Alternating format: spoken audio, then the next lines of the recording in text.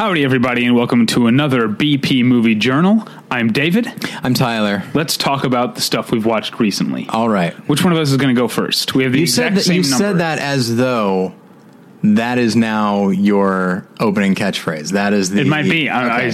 How long? We've been doing the movie journals for like 6 or 7 months, right? I think since December, maybe even earlier, yeah. So it's been a while. And I still haven't figured... I know I start with Howdy. Yeah.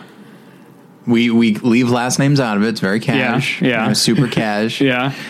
But yeah, I haven't settled on an intro, so maybe let's talk about the things we've watched recently. Is going to be sum up exactly what this is. So who's going to go first? Should we flip a coin? Should we go? Let's go alphabetically. In which case, you win with both first and last names. Okay, so I will go first.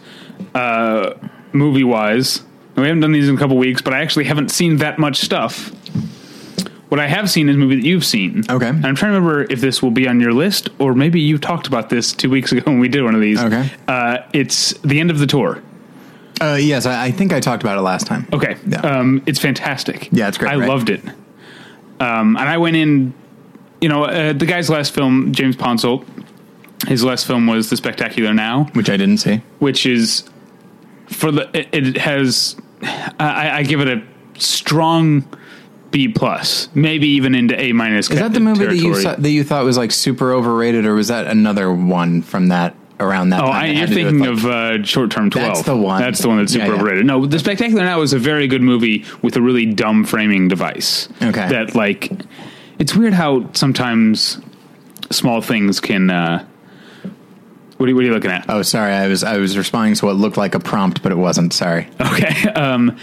It's weird how sometimes a seemingly little thing, or in terms of runtime, a small thing can really affect how you feel about a movie. And so just the fact that there's at the very beginning and the very end, this Miles Teller's character in The Spectacular Now is writing a college application letter. And that's the framing thing. Let me ask you something. It really bugs me, and it's enough to knock it down on a letter grade. By and large, and obviously this is just a guess, I feel like there's probably an episode in here. Maybe we've already done it. I don't think so. But how often would you say a framing device works and actually contributes to a story? I'd say that's about 50%. We should do an episode on framing devices. Yeah. Yeah. And then, then of course it's arguable, what is a framing device? One could say Sunset Boulevard has a framing device. That's one I think that works. Yeah. So, does Social Network have a framing device? Right. Yeah. But they return to that a lot. Yeah. Or is it a parallel story? It's hard to say. But anyway, that's for an actual episode. This sort of thing where, and I'm trying to think of an example off the top of my head where it's at first it seems like it's a framing device, but then you catch up halfway through and then it moves on. I like that a lot. And I'm trying to think of, this isn't the same thing as that movie Scenic Route had the thing where it starts with the characters all bloodied and harried and beating the crap out of each other, and then it flashes back to them setting out on a road trip, and you're like, oh, this is obviously not going to end well. But it's like a 90-minute movie, and 45 minutes in, you get to the scene that it opened with, and then it goes on from there. Yeah, this is definitely something that I would have to research, both the positive and negative. But in general, I think back on the number of times I've said I really like that, except for the framing device. Right. And I think I say it a lot. The English Patient. Well, I guess, yeah. I guess when I did my little re-edit, I took out the framing device, which involved entire characters. But yeah, so we've done a really good job not talking about the End of the Tour. Yeah, sorry. I'm trying to remember what you said. Are you sure? I know you had seen it, but I'm trying to remember what you said about it. I might have specific, because I knew it was coming up for me that I was going to see it. I might have specifically not retained what you said. Tuned me out.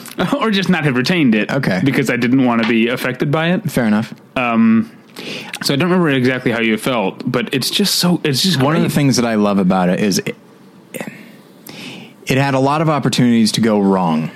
It could have made David Foster Wallace way too romantic a character, way too sage, or it could have made him way too neurotic. And on top of that, it could have focused on him and only him, and then used the interviewer character as just a cipher, essentially, just a guy to represent us. But the interviewer character is just as much a character as David Foster Wallace, and it's about this very odd relationship where they're bonding, but they both understand that they have an agenda. And I love, and so like, it's not it's almost as though like if you're having honestly, like we're having a conversation, and some of our conversations can get, really passionate and all that, or really personal, but we are usually aware that there are microphones. So we're not always going to say exactly what we want to say. Right. So I don't know. So that tension I thought was really great and perfectly executed. Well, let's to go back to what we were just talking about. I think there is a framing device here that I think actually really works, because I like that. I think the other David, Jesse Eisenberg's character, I forget his last name, Lipsky, is that it? Something like that, yeah. I think he is, and we've always talked about like what makes a protagonist, what makes a main character, and it's the one who has the arc, you know? And I think he does. Jesse Eisenberg's character has more of an arc. Oh, yeah. But what I like about it, I think the framing device works, is without really laying on it too heavy, you kind of get the impression that the things that he learned from this weekend with David Foster Wallace, he didn't learn at the time. Yeah. You know what I mean? No, it's a thing that when you look back, you're like, oh my gosh, what about it? Yeah. Because the character, I mean, he's clearly affected by this, but he's like really guarded and has a sense of envy about David Foster Wallace, because they're both, he wants to be a famous novelist as well. And so there's, I feel like he doesn't get free of his own bullshit enough in the weekend. Right. And that's why the framing device works, because you see that like, how maybe he did eventually learn some lessons from this weekend. Yeah, he retroactively learns lessons. Yeah. Well, okay, so I think I might have said this last time. Did you happen to see who that composer was?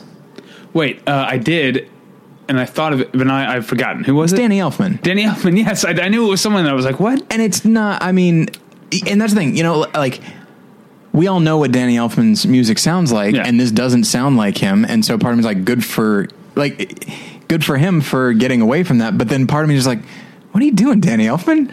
Like, what? Just be yourself. And do you not like the music? I love the music. I think it's really effective, but it just felt like, and then when I saw The Unknown Known, did you see that? No. That's also music by Danny Elfman, trying very, very hard to approximate Philip Glass. Yeah, that's weird. And I think I remember you mentioning that at the time. And this feels like Danny Elfman, maybe not trying to be a specific composer, but trying to emulate what scores for the last few years have been, kind of just these tones. And that's not bad because it's effective. He made he composed a very effective score. So I'm torn on it because I was just like, I feel like he didn't bring any of himself to it, but does he need to? I don't know. It's something to ask Wes Anthony. Yeah. And finally, we'll say, I think Jason Segel's amazing. I think I watched years of How I Met Your Mother, and I've seen other Jason Segel movies. That's kind of, but I think of him as Marshall first. And so I did initially have this reaction of like, wow, he's so not being Marshall right now. And by the end of his first scene, I had just forgotten who it was. It's just David Foster Wallace to me. It's a fantastic performance. I was worried it was going to be a little bit too mannered. And in the first scene, it takes you a minute to get used to like cadence and like, okay, he's going to be wearing that bandana. He's got long hair. But then if there are any mannerisms, an argument could be made that they are David Foster Wallace. Yeah. Putting them on and not necessarily Jason Segel. Yeah. So there's a lot going on with that movie. And I also, the last thing I want to say about it, does a great job, I think, of feeling like a Midwestern winter. Yeah. Which is not an easy thing. It seems very cold. And I didn't know, it's obviously those two, Jesse Eisenberg and Jason Segel, but also one of Meryl Streep's daughters. I don't know if it's Mamie or Grace. I always forget. I believe it's Mamie. Joan Cusack. Yeah, I really liked her. And then I am suddenly forgetting her name, Becky Ann Baker, who's the mom from Freaks and Geeks, and also the mom, Hannah's mom on Girls. She has a very small role. I haven't really seen either one. She's the woman at the bookstore that David Foster Wallace asks, do you have any artificial spit? Yeah. And I still don't know if that's a real thing or if he was fucking with her. Anyway, what's next for you? So I saw Jurassic World. Okay. And I won't go into it very much here because I spent 30 minutes talking about it on More Than One Lesson as its own mini-sode. Just you, or you and Josh? Just me. Oh, you had a lot to get off your chest? I did, actually. So it's no secret that the film, every review has mentioned it. You can see it in the trailer that it's kind of a little bit of a commentary on where movies have come since the first Jurassic Park. They're like, well, dinosaurs aren't enough. Now we got to do all this other stuff. Yeah. Okay. All right. That's fine. And then reviews mention that, and then they move on. I think the movie goes so much deeper than that. I have such tremendous admiration for how deep it is willing to go into not even meta, but like commentary on our relationship with movies, past and present, studios' relationship with movies, artists' relationship with movies, movies' relationship to each other, us feeling a responsibility to the past, as opposed to a sense of exploiting the past. Hey, I was surprised too when I started thinking these things, and every time I was about to like push that aside and be like, "You're being ridiculous, Tyler. It's Jurassic World." Every time I was about to push that aside, here comes something else that only confirms it over and over to me. So if you want to hear me talk for 30 minutes giving examples, and there's a lot of spoilers in there, by the way. Okay, good to know. If you want to hear me go into more detail, you can go to morethanonelesson.com. 30 minutes of me sounding like a crazy guy on a street corner. Yeah. You should post it on the website. Okay. What about Jimmy Buffett? That part's funny. Okay. And you know what? And the movie itself, I mean, Jen really loved it. And there are parts that are actually very, very effective. And what's interesting is that, yes, there are moments when it is a creature feature, but by and large, it feels more like a disaster film. Oh, okay. Like San Andreas or something like that. More than, I don't know, just by upping the scale, you now see like the way this impacts crowds and stuff like that. Whereas in the first film, it's always like one or two people versus a dinosaur or something like that. So I found that interesting, that it starts to change genres, which again is sort of one of the things that they're doing with this new Dinosaurs. They're mixing all these different things, and this is a film that mixes different genres and stuff like that.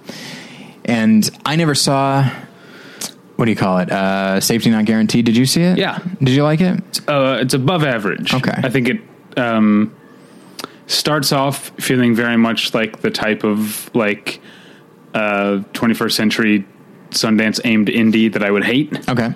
But it develops quite a bit of heart and personality as it goes on. And so I like that's where it ended up. Well, and that's the thing. I have not seen it, but I've heard enough about it, both positive and negative, to know that, like, well, at the very least, Colin Trevorrow is not somebody that's going to phone things in. And I could see him using the opportunity to actually explore these things, you know, especially, and Steven Spielberg was heavily involved as an executive producer, and I think he's somebody who has, who's willing to let Colin Trevorrow explore this. So I don't know. It's Trevorrow? That's how I've been saying it. Okay. So yes, because it could be Trevorrow, but then I think of Alec Baldwin on Saturday Night Live. Hello, this is Colin Trevorrow. This is Devereaux. This is Colin Trevorrow. Okay, I think we should move on. Yeah. I saw a film. Speaking of Sundance indies, I was all primed to not like this movie. Okay. No, I actually, that's not true. This is a movie I went and paid to see. I say that like I deserve a fucking medal for paying to go see a movie. I do it a lot. But I went and saw a movie that has a bad title, but I wanted to see it. It's called Infinitely Polar Bear. Oh, okay. Or were you thought I was going to say Me and Earl and the Dying Girl? Yes. Yeah. Give me $50 and pay for the price of the movie. Then I'll go see Me and Earl and the Dying Girl. Ugh. I feel like I need to see it on principle now. So yeah, no, I saw Infinitely Polar Bear. Do you ever feel like I feel like I'm wrong for feeling this way. Okay. But sometimes there are movies that I like, but then I feel like if I'm not reviewing this, I was just seeing this for my pleasure. If I were reviewing it, I'm not saying I would dislike it. I would probably still like it, but I would probably, in order to fill the 700 words or whatever, would probably end up finding myself locating more things to not like about it. Do you know what I mean? Yeah, I you know what? I actually had this feeling with a movie that we'll talk about later, where I had this thought of like, oh, thank God I don't have to review this, because I don't want to put the energy into it, because if I put more energy into articulating my feelings, then this film is not going to do well, or it will wind up doing better, or whatever. So I'm probably going to talk myself down. This is a movie that I would give a solid B, and it might have gone down to a C+ if I had to review it. Now I'm going to talk myself down to a C+. But no, it's really, I mean, I'm a guy. I've heard the title. What's it even about? So it's it's a fictionalized account of the director Maya Forbes, of her actual childhood, being raised for 18 months. She and her sister being raised for 18 months by their manic depressive dad. Okay. Alone. He was a single father and manic depressive in the 70s, late 70s in Boston. Excuse me. And so Mark Ruffalo plays the dad. Zoe Saldana plays the mom, who basically at one point they live together, but then he has a mental, this is all in the very beginning. They all live together as a family. He has a breakdown and goes and is institutionalized. And so they move into the city, the mom and the two daughters, into an apartment. Then he gets out and their marriage isn't great. And they also don't have any money. And she gets accepted into a business school in New York City. So she's like, if I go through the summer and do this, I can get my degree, my graduate degree in 18 months. Okay. And so she says, I just need you for 18 months. I'll come home on weekends, but for 18 months, you have to raise our daughters. And that's it. So it's sort of, the movie doesn't even really have a story so much as it has a time frame. This is the 18 months. And I like that. But the first thing I felt when the movie was over, we did a whole episode about runtimes, and I feel like I'm very sensitive to if a movie is dragging at all. Yeah. But this movie is 90 minutes, and there was a time probably about, in retrospect, it was probably about 75 minutes in when it suddenly occurred to me, oh, this thing's wrapping up. And it feels like, the movie flies by. And to me, is that to its credit, or do you feel its credit? Okay. Yeah, no, to its, I think that's one of the greatest things a movie can do, is not feel like time is passing, or not feel like, obviously time is passing. Right. It's an exaggeration, but not feel like it's taking too long. Yeah. So, anything that you might be able to say about, is this movie, is Mark Ruffalo's performance a little too arch, or is this movie not romanticizing, but quirkifying his manic depression? And there are times that it flirts with that. Yeah. But it has such fantastic forward momentum that overcomes a lot. I almost feel like it sounds like I'm making excuses, but that's what filmmaking is. It's a four-dimensional art form. It needs to take place over a certain amount of time. Yeah. And if you can master that passage of time, you're most of the way there, I think, as far as a filmmaker. The more a movie feels like it's moving and keeps you up going, and it keeps you in its wake, in its thrall, the less time you have to worry about stuff that might not be working. And so to me, that's it's half the battle. I got back in school, in a screenwriting class, I got a compliment that at the time didn't mean a lot to me from my teacher.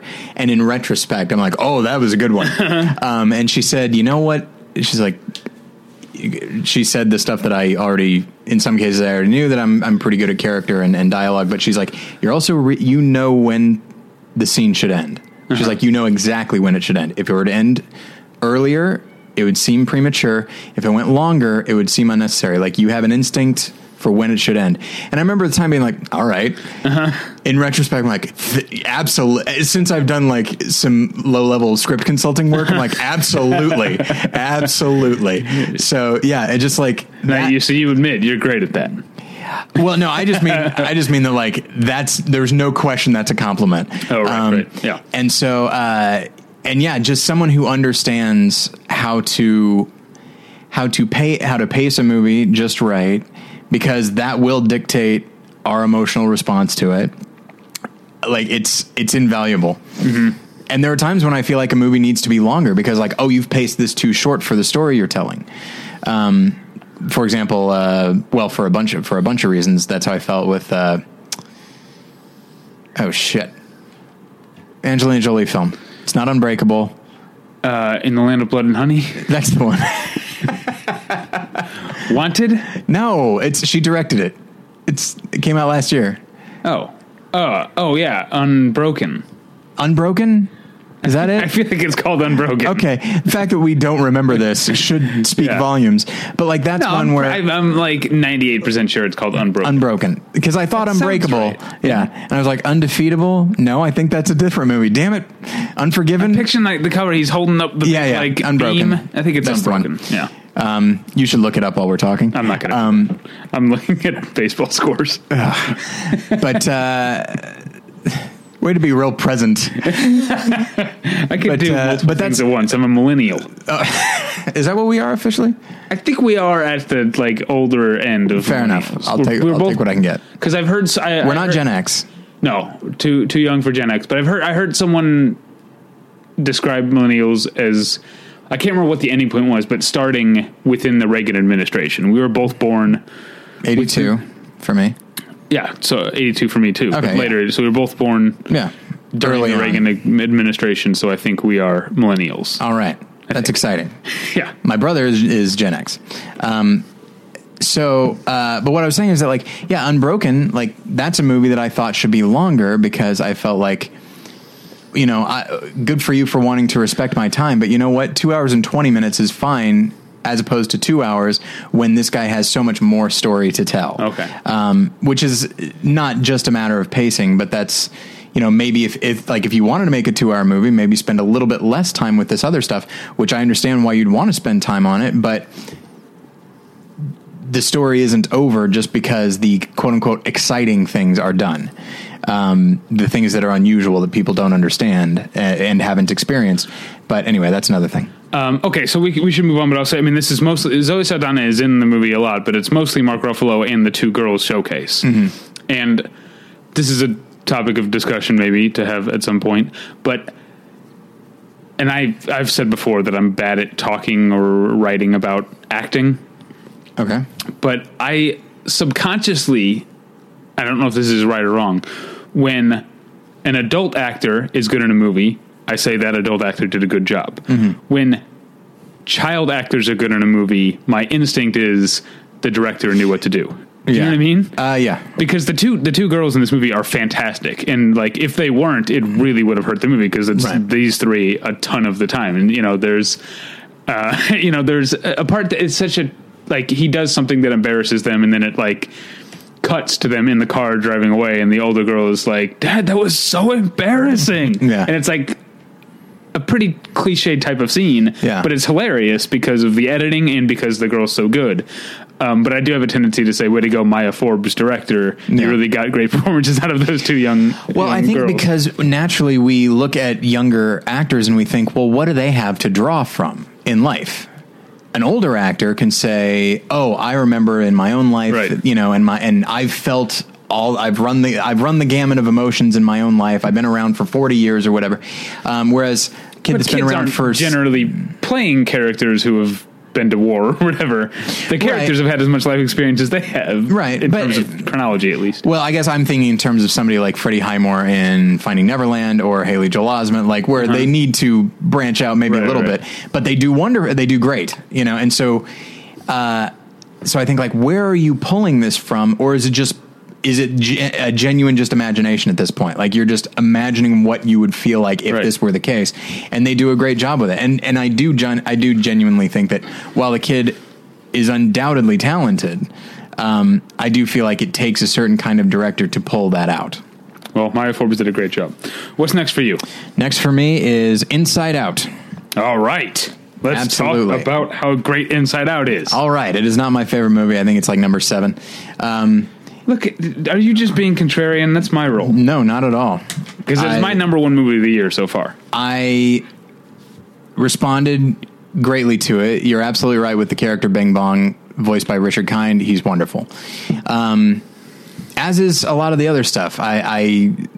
It's a really nice, complete world, and I think it's very creative the way it needs to be. The way stuff like Monsters, Inc. and Cars and Toy Story, where it's like, okay, well, what is the what is the equivalent, like the stuff that we have in our world, what is the equivalent in their world? What does that look like? And I think they do a great job with that. Pete Docter, I think, is very good at that sort of thing.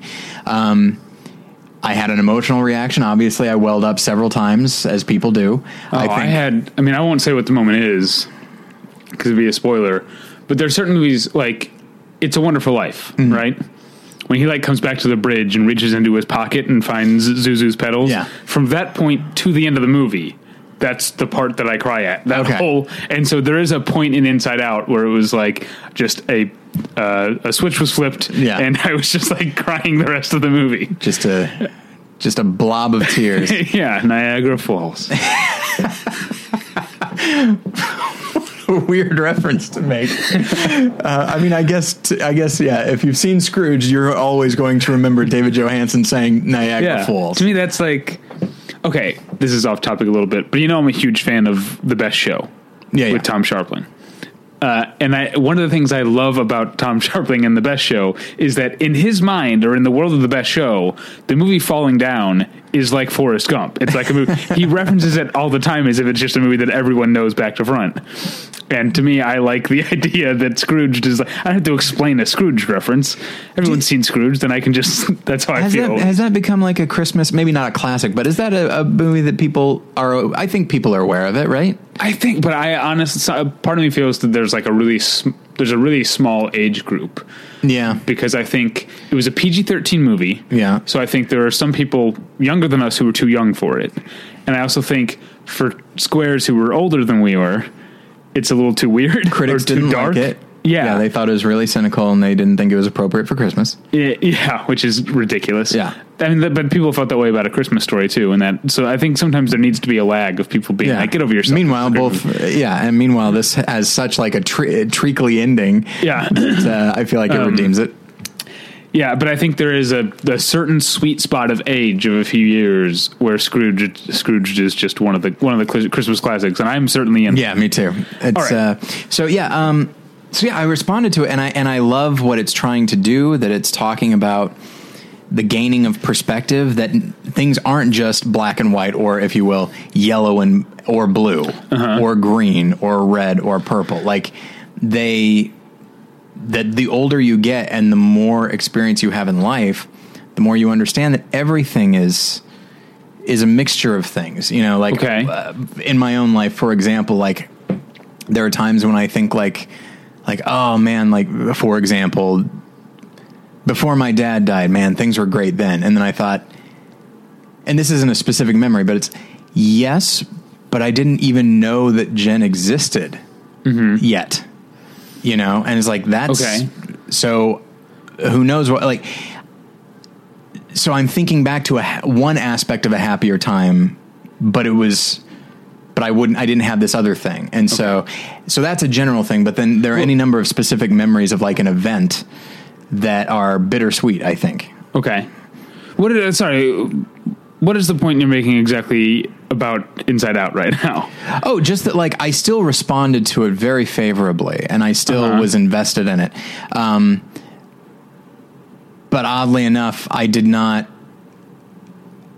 respond to it as, I was about to say as bigly, oh, good God, as grandly as some. The word masterpiece has been thrown around. I would not say that.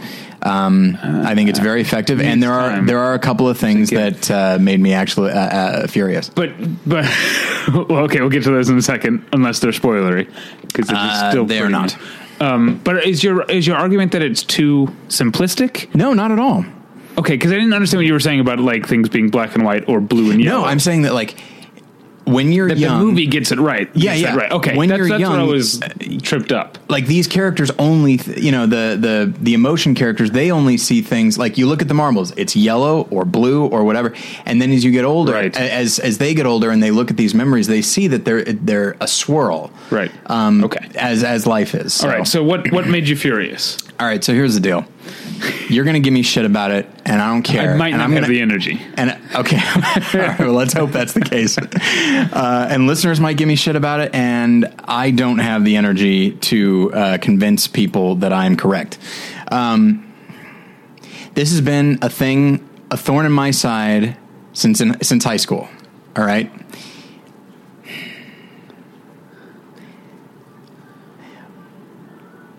One thing that I really like about the film is that we are able to see other people's control rooms. A little bit, yeah. A little bit. We get a glimpse of it. And I think what I like about that is it shows that, like, yeah, it's not just this person. Everybody has this. Right. You know, it humanizes other characters. So I like that a lot. And I also like the idea that, you know, theoretically no one emotion is sort of in control, but the one that's in the middle tends to be sort of in charge. And for the little girl, it's joy. But for other characters, it might be something else. For the mom, it's sadness. Mm-hmm. For the dad, it's anger. At the end, we see like it's like a montage. It's like a humorous montage, but it's something that actually spoke to me a great deal was like there was this like high school girl who was trying to be like real cool. It goes into her, and fear is what drives her, and is wondering like, I'm such a fraud and stuff like that. Right. And like that's that. Oh boy! As a cool person, I can tell you that's true. Oh, no question about it. But the thing that gets, so I like that a lot. But when we go inside, just get to it. When we go inside, people listening at home think, did the podcast just cut out? Because you keep like stopping, like full stop. You have heard me say this before. All right. And you always give me shit for it. Okay, I'm on the edge of my seat. When we go inside the dad, and he's fucking thinking about sports, and then he gets accused of not listening, and he's like, what? Oh, wait, what? Did I leave the toilet seat up? Are you fucking kidding me? This film is operating at a much higher level than those horseshit jokes, all right? And then we cut inside the mom, and they're allowed to fantasize about this beautiful island Adonis, and it's like, fuck you!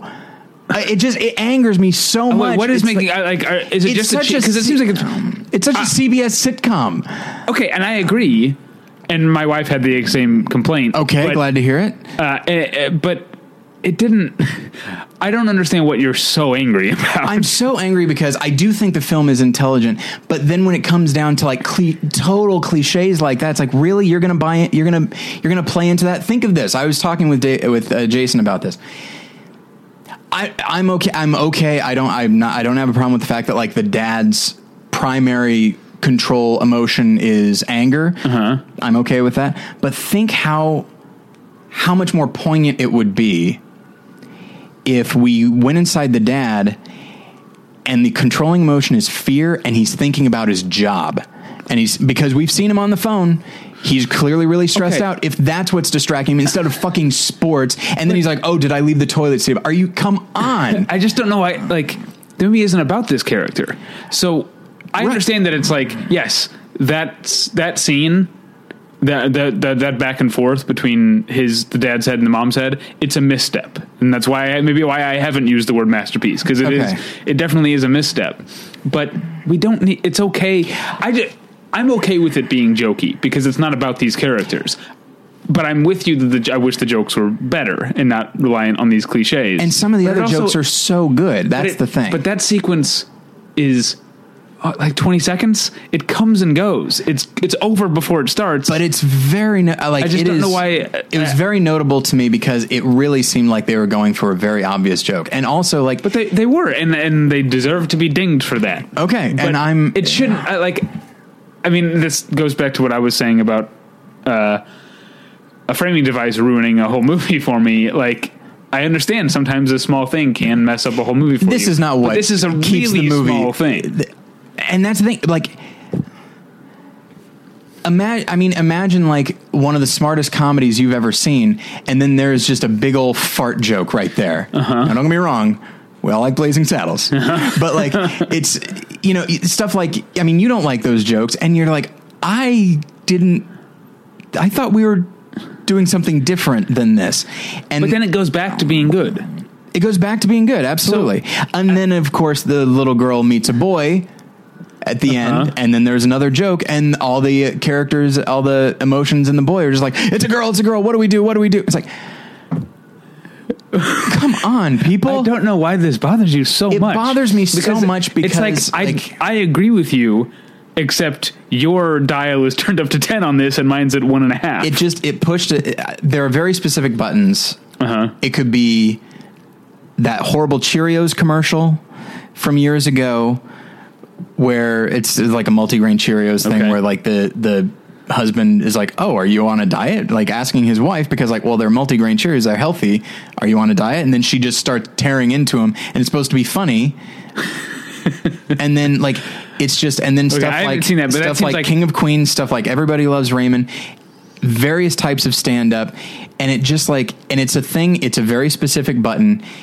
It very much, it's almost that idea of like, not all men. It's like, not only do I strive not to be that? I've caused problems in my marriage by being so terrified of becoming that person. All right. Because I get so neurotic about it. So that it very much touches a thing for me. But is that why you don't like sports?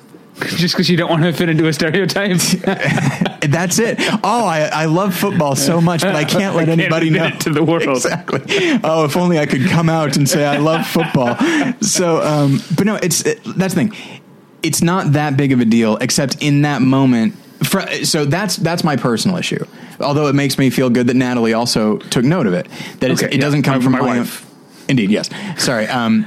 I don't usually use her name, and I don't know why. Well, on the other show, I mean, it's Mrs. Howell. It's Mrs. Howell, yeah. But if people look into that, then which they won't. Right. But so that's okay. That's my own personal button. But if I look at it from an artistic standpoint, it's just like this is a film that that's about embracing nuance and perspective. And yes, these are supporting characters, so I'm more willing to go with it.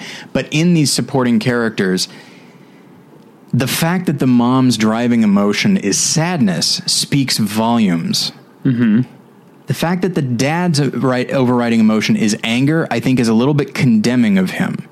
And then when I don't think so. I don't know. As someone whose driving emotion is anger, I think it's okay. Well, and I was joking before about being cool, but that's true. Like I do feel like every emotion that I feel, other than joy, every negative emotion I feel gets channeled through anger, and that's how it expresses itself. And so I don't think it's condemning. I think it's realistic. Do you find yourself, I'll say this to the film's credit, I think it's a film that invites you to ask questions about yourself. Like, what is the overriding emotion? What is the one? Obviously they're all there. Obviously anger's there for me. Right. But which is the one that sort of dictates orders? For me, it's probably fear. If we're buying into the film's premise of being these five, if you had to fit into one of these five categories, okay, yeah, it's anger for me. Yeah, and for me, it is undoubtedly fear, with sadness being probably a pretty solid first mate. Yeah, I'd say anger and sadness are definitely. Yeah. And of course this sounds all very, very sad, but I'm still capable of joy and all these other things. And I've got plenty of disgust. You really do. Yeah. Obviously. You definitely don't you wouldn't eat broccoli pizza. Ugh. Would you? No. I don't know if I've ever had pizza with broccoli on it. I don't, but you'd be open to it if I don't know, because I don't okay, we're done with Inside Out now. We're moving on to broccoli. I'm sorry for having so extreme a reaction. It's just, I understand there are things that touch me that set me off too. This one, I felt the same things you felt. I was just able to go back to the movie when the movie went back to the movie. All right. This isn't a perfect parallel.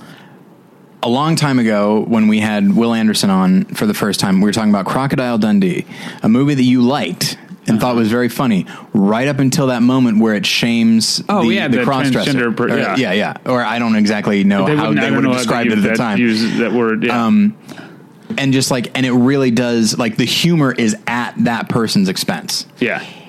The movie then goes back to being the movie, but in that moment, you were very angry, and you thought, oh, come on. Yeah. No, I get it. Yeah. So there are things that are different for different people. Yeah. Oh, broccoli. Here's the thing. I like a lot of crazy stuff in my pizza. But I like broccoli in general. I've never liked the broccoli and cheese mixture. A lot of people do. Oh, people love it. Yeah. Yeah. And I don't like that. So I don't think I would like broccoli on pizza unless it were like a pizza without cheese, which I've seen. That's just tomato bread.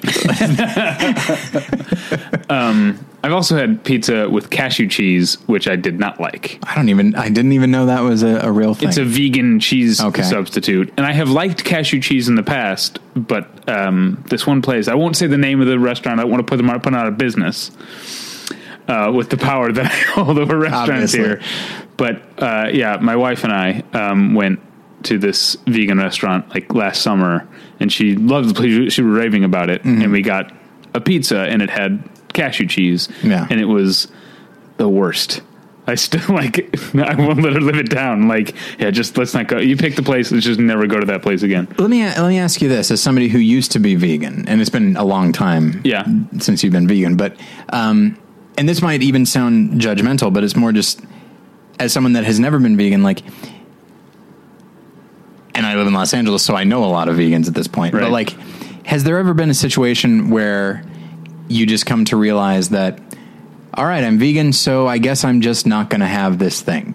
The idea of, well, I'm vegan, so I guess I'm not going to have bacon. It seems like there's a vegan substitute for everything.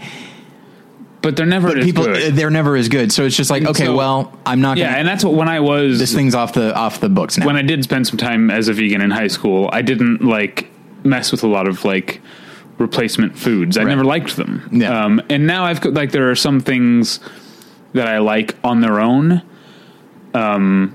There's it's closed now. There used to be a vegan Vietnamese place near my old apartment in Hollywood that would have I'm not sure, I don't think it's not pronounced Satan. It's like seitan. Okay. And it's essentially just wheat gluten condensed into to have a texture that is not dissimilar to chicken, but it doesn't taste like chicken at all. Right. But it's good on its own if made right and with the right seasoning and stuff. And so I like there are things that I like on their own, like that, but in general I still don't like a lot of the replacement foods. The exception to the rule is a chain here in Los Angeles that I hope expands because it's the greatest thing in the world. It's called the Veggie Grill, and it's all vegan, but it's all buffalo chicken burgers and all kinds of stuff that wouldn't be vegan. It's all replacement foods, but they're so delicious. I don't know what they're putting in it, but it's amazing. I hope Veggie Grill expands. I guess the reason that I ask is I think because for example, from time to time I'll do Atkins. Okay. Which means I'm giving up things. Mm-hmm. It's very low carb, pizza's out. Bread in general is out. Yeah. And so I'm trying, I could spend my time thinking all right, is there an Atkins type of bread? Is there a way to have bread without it being the type of bread that is bad for, but rather than put the energy into that, it's all right, so I guess I'm just not having this. Yeah. And I'm not saying vegans are trying to have their cake and eat it too. Their vegan cake, right? Their egg-free cake. Yeah. But I'm not trying to be negative about it, but it's just I've never experienced that, and there does seem to be a big industry of food that vegans want but won't let themselves have, and so they'll take a much more inferior version of it. That's an interesting way of putting it. You have to talk to. Well, my wife is not vegan; she's vegetarian. Okay. But, yeah, she eats a lot of fake meats. She'll eat those eggs all day long. Yeah, she likes eggs and cheese. Eggs and cheese. There we go, man. Let's move on. Yeah, sorry. I'm sorry for getting. Okay. I'm sorry for getting so passionate about Inside Out. By the way, about that. Why would you be sorry about that? Well, about that. I mean, I literally yelled "fuck you" into the mic. Right. Maybe that's not the best. Yeah, I'm sure the listeners were a little jarred by that. And they knew that I was talking specifically to them. Yeah. Let's move on to we spent too long on veganism, so we won't spend too long on this movie.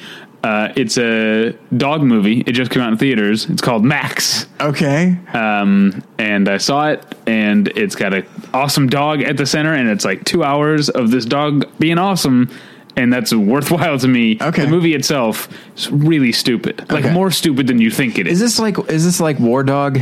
Is he in War? No, that's only at the beginning. So the premise is that he is a Marine dog who sniffs out explosives and firearms and stuff with this Marine group in Afghanistan. And then in an ambush, the Marine who is the dog's handler is killed in Afghanistan. And the dog the dog itself essentially ends up with post-traumatic stress disorder, or whatever the dog equivalent is. And the Marines are going to have to put the dog to sleep, and the family of the slain Marine takes the dog in. Yeah. And so it's really about the son of the Marine who died, or not the son, the little brother of the Marine who died, who's like, he's like a juvenile delinquent. The movie's so... Oh, boy. Of course he is. Yeah, but it also, I'd be interested to see your point of view on it, because, okay, we are going to end up talking about this more than I thought, because there is something that is weird to me. Okay. But it's weird to me because I'm not a Christian. Oh, well, boy, all right. The family is Christian. I mean, stands to reason. You see them go to church, but you just hear it in their words and the things they say at the beginning. And there's something. It's sort of like you and I won't say who, but I attended a wedding that you were at recently. Oh, yes. And during the toasts or during the vows, I would be really into it emotionally, and then it would veer into being very specifically about God or Jesus, and it takes me out because it's so foreign to me. Right. And so this family, who are the protagonists of the movie, every once in a while I'd be just yanked out of the movie because of something that is probably to a whole other other section of Americans makes the family more endearing. Does it yank you out in a negative way, like that you're just like, oh, I don't like this, or is it just I'm not familiar with it? This is foreign to me. Yeah. It doesn't make them evil or whatever. But it is distancing. But I guess I don't really have a problem with it. What I do have a problem with is just how stupid the movie becomes. Because you think, it's a boy and his dog movie, but then it turns into there's people get killed in it, and there's gun running, and there's. I was going to ask, do they have to solve a mystery or something like? Yeah. Oh boy, because it turns out that one of the Marines that the Marine who was killed was in his, I don't know if platoon is the word, but in his unit or whatever, is from the same town, and he's not a good guy, and he comes back, and turns out he's been facilitating shipping guns they stole from the Taliban. Instead of giving them to the army, he was sending them home, and now they're selling these illegal rocket launchers and stuff in Texas, near the Mexican border. And so it becomes about this big crime. It's like an episode of Justified. Yeah. Except instead of Raylan Givens, you've got a boy in his Belgian Malinois solving this crime, and it does literally ends with explosions and shootouts and people get killed in it. It's very stupid, but it's this dog's awesome. That actually reminds me a lot of so I watch a lot of Red Letter Media stuff, and they had a Mr. Plinkett commentary on a straight to video movie called Ghost Dog. Not Ghost Dog the Way of the Samurai. No, not Ghost Dog. Cop Dog. Cop Dog. Okay.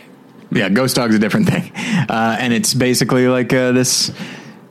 This dad is he's a cop, and he's part of a canine unit, and then he gets killed in the line of duty, and the dog goes to his family, and they take care of it, and then they stumble on a bunch of thieves. Sounds like the makers of Cop Dog have a lawsuit on their hands. It would appear so if they could afford a lawyer, which I would venture to say they can't. So that's all I had to say about Max. Okay. It's got a good cast. Thomas Hayden Church and Lauren Graham are the parents. Okay. And Jay Hernandez plays the Marine who, it's a small role, but he's the Marine who is in charge of all the dogs. He's head dog Marine. Who's the bad guy Marine? I think it's I don't know who it is. Okay. I feel like I know who it is, but I don't. Like you'd recognize him if you saw him? Yeah, I'm gonna look it up. Okay. But yeah, I'll say this. I've always been a fan of Jay Hernandez. Even I've seen him in very little, I don't know, very few movies. Well, I'm a fan of Hostel. Yes. And I'm a fan of is he in Crazy Beautiful? Crazy Beautiful. Yeah, that's a good one. Yeah. So there you go. There's two right there. Okay. There are more. He was on a show last summer called Gang Related with Terry O'Quinn and the RZA. Okay. That literally, I think, friend of the show, Aaron Newworth, and I are the only people who saw every episode of Gang Related. We talked about it at WonderCon. Anyway. Having any luck with this name? Yeah, the bad guy. Okay, so the Marine who gets killed is Robbie Amell. He's the brother of the guy who plays Arrow, Stephen Amell, whom you saw at Comic-Con last year. I did, yes. You saw his abs, as I remember. Yes, and it's a good thing too because he has no personality. No, the bad guy is named Luke Kleintank. Oh my. Which I think is German for little tank. And he did 9 episodes of Pretty Little Liars. I don't really know him from much. So that's the name of the actor. Luke Kleintank. Okay. No, the bad guy's name is Tyler, which is funny. Oh, that's my name. Yeah, because like whenever something's bad going on, it's like Tyler. It's like, or it's like, I don't think Tyler's telling the truth about his time in Afghanistan.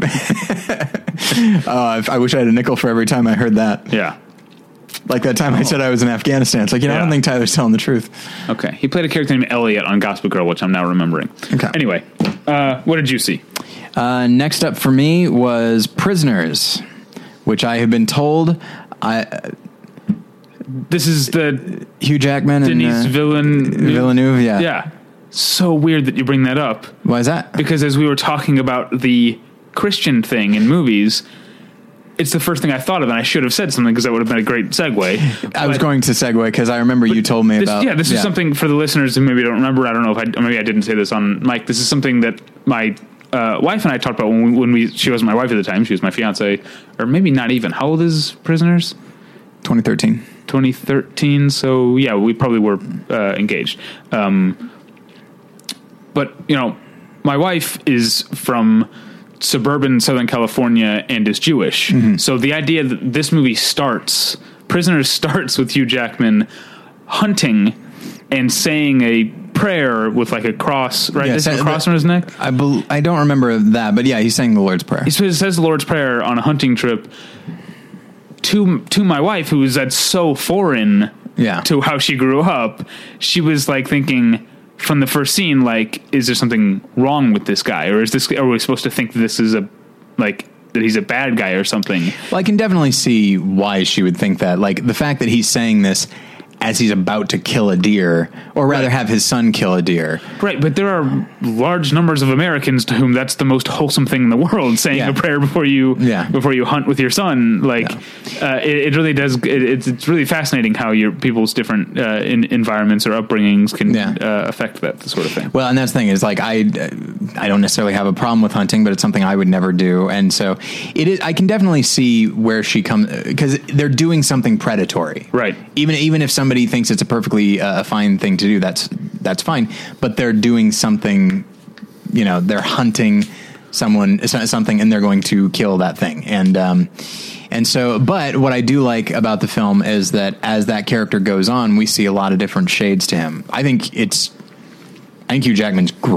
great in that movie. The movie itself feels like a Dennis Lehane novel. Uh-huh. You saw it, right? Yeah. Okay. I just talked about seeing it. My fiance. Yeah. Oh, sorry. Well, I thought like maybe she was just saying it, but no, that's okay. And the acting is great all around. Jake Gyllenhaal is great. It's beautiful to look at. Roger Deakins shot it.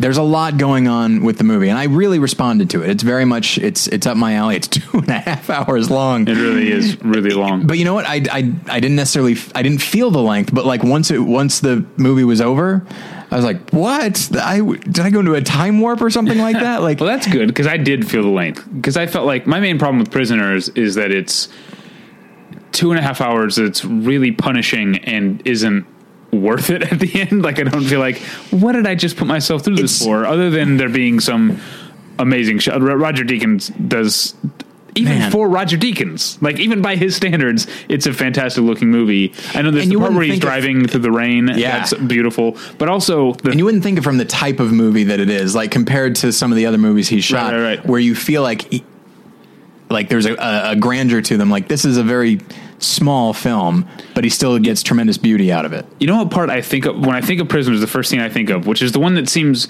in retrospect, it almost seems like it doesn't belong in the movie. But the part with the snakes, that's an amazing scene just on its own. Yeah. And also beautifully shot and acted. I mean, Jake Gyllenhaal is. This is before Nightcrawler. This was probably my favorite Jake Gyllenhaal performance, even though I don't love the movie. They're very torn on this movie. Yeah, it's. I'll say this, like, I really like it. Listeners of More Than One Lesson have been saying I need to watch it for a long time. And I can understand why. And I probably will talk about it on the other podcast at some point. But by and large, like all the stuff about like, a war on God and all that sort of thing. And like the really, really solid acting and the way it's shot, like all of that really hides the inherent pulpiness of the story pretty well. I don't think it actually hides it that well. I think the pulpiness was pretty obvious. Well, it's so, what's the word? It's so like portentous, and just so portentous. Okay. I think. And one it's so self-serious and just everything it's almost operatic in its tone. That when it comes down to my problem with it. Yeah. And I don't have a problem with that. Like, I'm just like, okay, you're taking kind of a silly story and taking it seriously and exploring the emotional ramifications of it. That's fine. It's pure Dennis Lehane, which there's nothing necessarily wrong with. It reminded me of Mystic River in a lot of ways. So I still responded very well to it. But I think by the time if I had seen it when it came out, when people were just going nuts over it, like people thought it was just amazing. If I had seen it then, I might be a bit disappointed by it. But since then, I had heard that it was a little bit pulpy. I had heard that the performances and the cinematography were the highlights, and that's absolutely true. But yeah, it kept me interested, and it is rather punishing, as you say. Yeah. What they do to poor Paul Dano. Now, I don't like to tell people's jokes without giving them credit, but I can't remember who said this on Twitter. But now you'll get this joke. Okay. But someone on Twitter said the reason that Jake Gyllenhaal doesn't blink at all in Nightcrawler is because he used up all his blinks in Prisoners. His eyes were over moistened. Yeah. Now, strictly speaking, because I've mentioned the non-blinking in Nightcrawler, I mentioned that on More Than One Lesson. Now, he does blink in Nightcrawler, but when he's like launching into his little monologues, it's like clearly he is like, I specifically looked, and he blinks when he's just having casual conversations, but when he goes into his, like when the character goes into character, right, it's just wide-eyed. All right. Now I talked about, this has been a good, because my top 5 of the year so far, it's been half a year. We've already talked about 2 of my top 5 of the year so far. Interesting. Inside Out and The End of the Tour. Yeah. We're about to talk about another one. Watch out. A documentary directed by Asif Kapadia. It's called Amy. It's about Amy Winehouse. I've heard great things. Oh my God. I can't get over it. It's so, and this is, to go back to something we talked about with Mariah on the last main episode. I was talking about how often documentaries about musicians that I'm already a fan of fall short, and so this is perfect for me. I like Amy Winehouse, but I honestly I could hum Rehab and I'm No Good. I know half of those. Okay, yeah. So I knew 2 of her. I think the only reason I know I'm No Good, and I actually probably know it better than Rehab, is because it was the theme song for Secret Diary of a Call Girl. Oh, all right. Which is the show that I watched for 4 seasons. All 4 seasons. I didn't stop. It lasted 4 seasons. I watched all of them. I think 4, maybe 5. Whatever. However long it lasted, I watched all of them.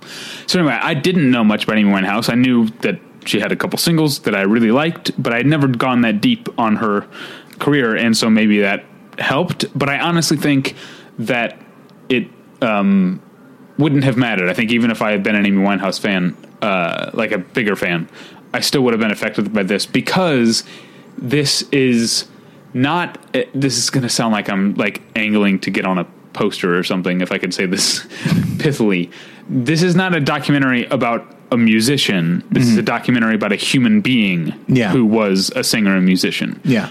And it's amazing how well you feel. I mean, you can only know what the documentary shows you. So maybe the real Amy Winehouse was nothing like she's portrayed. But for the purposes of the movie, it's amazing how well you feel you get to know her. And early on, she's like because she started as a teenager. She's clearly very talented. She sings very well. She has an idea of what she wants to do with her life. She's driven in that way, and that's all very respectable. But she's also she's not the kind of person I would get along with. The young Amy Winehouse. Yeah.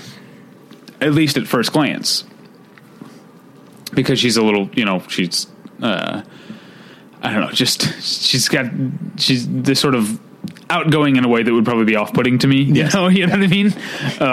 I guess wild is the word I'm looking for, but that sounds like I don't know, that sounds like the wrong sort of thing. Yeah, it sounds like she's exposing herself for beads. Yeah, that's not what I mean at all. Yeah.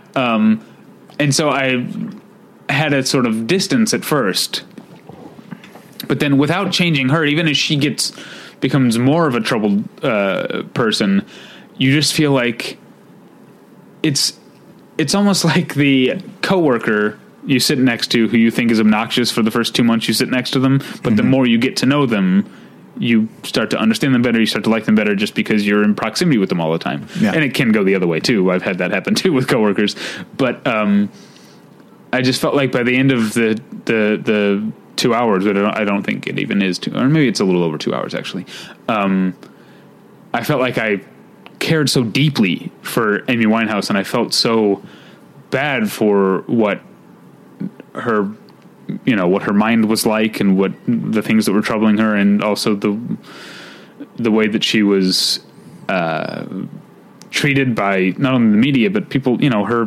Her dad, who wasn't around a lot, suddenly becomes a huge part of her life when she becomes famous, and she wanted her dad around, and so she didn't probably, being a young woman who had her own troubles and her own struggles with depression and all sorts of insecurities, liked that her dad was around, even though it's clear, at least, again, the way the documentary portrays it, it's clear that he's more interested in himself than anything else. There's a part where she goes to, once she's super rich and she's like getting clean, and she goes to St. Lucia, lives on an island for like 6 months, with some friends and bodyguards, and is basically just getting clean. And then her dad starts doing a reality show about being Amy Winehouse's dad, and goes down there with this camera crew. She wanted her dad around at this point in her life, and here he's there, but he's got a whole crew, and so I don't know if you've heard the stories that, certain people agreed to be interviewed and are in the movie, but are now saying, such as Amy Winehouse's dad, who is interviewed in the movie, is now saying the movie is not a true portrait of Amy, and we were misrepresented and all this stuff. Not a true portrait. Okay, so I'm already interested, because it's like, no, this is not a true portrait of Amy. It's like, well, she seems to be pretty sympathetic. You, however, yeah, but that seems to be his attitude in microcosm. He will use her, as a smokescreen for thinking about himself. Yeah, and he actually, what's really interesting is that he definitely comes off the worst. Her boyfriend, then husband, Blake, also comes off bad, but in a way, because the movie wants you to be sympathetic towards people who are prone to addiction. Right. A lot of his behavior is sort of like, yes, this is awful, but try to remember he was in the same boat she was in, and he's still alive, but that doesn't mean he's any more a monster than she was. Right. But she overdosed at one point really bad, and they took her to a hotel where she could convalesce, and he snuck heroin to her while she was in the hotel so she could get high again, even though the doctors were like, you need to stop. If you do this again, you very well could die. Yeah. And so there's a gut reaction to be like, what a fucking asshole. But he was in the same boat she was in. Yeah. Anyway, I didn't cry the way I did it Inside Out, but it is an incredibly moving film, and it really there's so few documentaries in retrospect now. I realize there are so few documentaries. You can watch a documentary, watch a Ken Burns documentary about the Roosevelts, and you feel like I learned a lot about the Roosevelts. You know what I mean? Yes, we will be getting to a documentary that I saw later that is very much like that. And I love Ken Burns, and I loved the Roosevelts, but in Amy, I don't feel like, I learned a lot about Amy Winehouse's life. I feel like I got to know this person, and that's I know I didn't. I know I never met Amy Winehouse and never will. But it really does have that feeling, and it's really astounding. And it's again, I haven't seen the film. Again, I've heard nothing but rave reviews. With something like this, the subject is so loaded with meaning that, in a way, it would be easy to make a movie about a documentary about Amy Winehouse. Like, she's already gone, so it's just let's get a bunch of talking heads in there. Well, there's not there's not she had, from a young age, she had a lot of friends who liked to videotape stuff, so there's a lot of footage. That's great. And there's I want to just put a stopper on the word talking heads, because there are a ton of interviews in the movie, but you never see the people being interviewed. Oh, great. It's all audio. So there's no talking heads, unless there is a thing with her. There is a footage of Blake being interviewed, but it was but that's archival footage. Yeah. But so any interview that's done for the film, you never see the person. Yeah. It's just audio. And that's what I mean is, like, it sounds like they make choices that go against what the obvious choices would be. Like, anytime you make a movie about a subject who, like, dies tragically, an argument could be made that you're being a bit exploitative. Mm-hmm. That you're just like, it's like, all right, people have an association. We all know the tragedy. If I just tap into that even a little bit, then people are going to pay attention to my movie. But it sounds like the filmmaker really wanted to engage with the subject as opposed to simply use the subject, which sounds wonderful. And I know nothing about Amy Winehouse, but I do want to see the film now. Yeah, it's really great. I know we were going back and forth, but you should go ahead and do two, because I forgot that the next one I saw, I'm on embargo. Oh, look at me. I'm all fancy. I saw a movie I can't even talk about. Who would ever think that, whether it be the person themselves or anybody listening? I don't know. It's fascinating.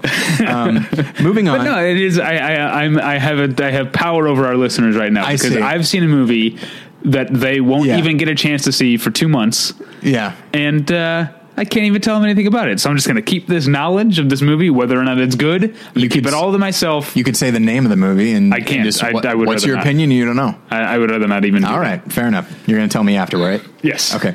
So I saw Prisoners in anticipation of watching Denis Villeneuve's second film, which I believe he actually made before Prisoners, but it was released afterwards. But I don't know if that's actually true. Which is Enemy, which I also didn't like. I like it less. I like Prisoners more than I like Enemy. As do I. You were talking before about not wanting to, like, feeling like, okay, well, I'm glad I don't have to write a review of this. Right. Because while there are things in Enemy that I really responded to, here's what it ultimately came, and I feel so bad feeling dismissive the way that I'm about to. I'll talk more about it in a moment, but this was my initial reaction. It's like, man, what are like this? There's a lot of spider imagery in there. I went in knowing that. Didn't know there was going to be as much, and that last shot is rough. Now, do you think? But I'm trying to. It's been like 2 years now since I've seen it, I guess. Yeah.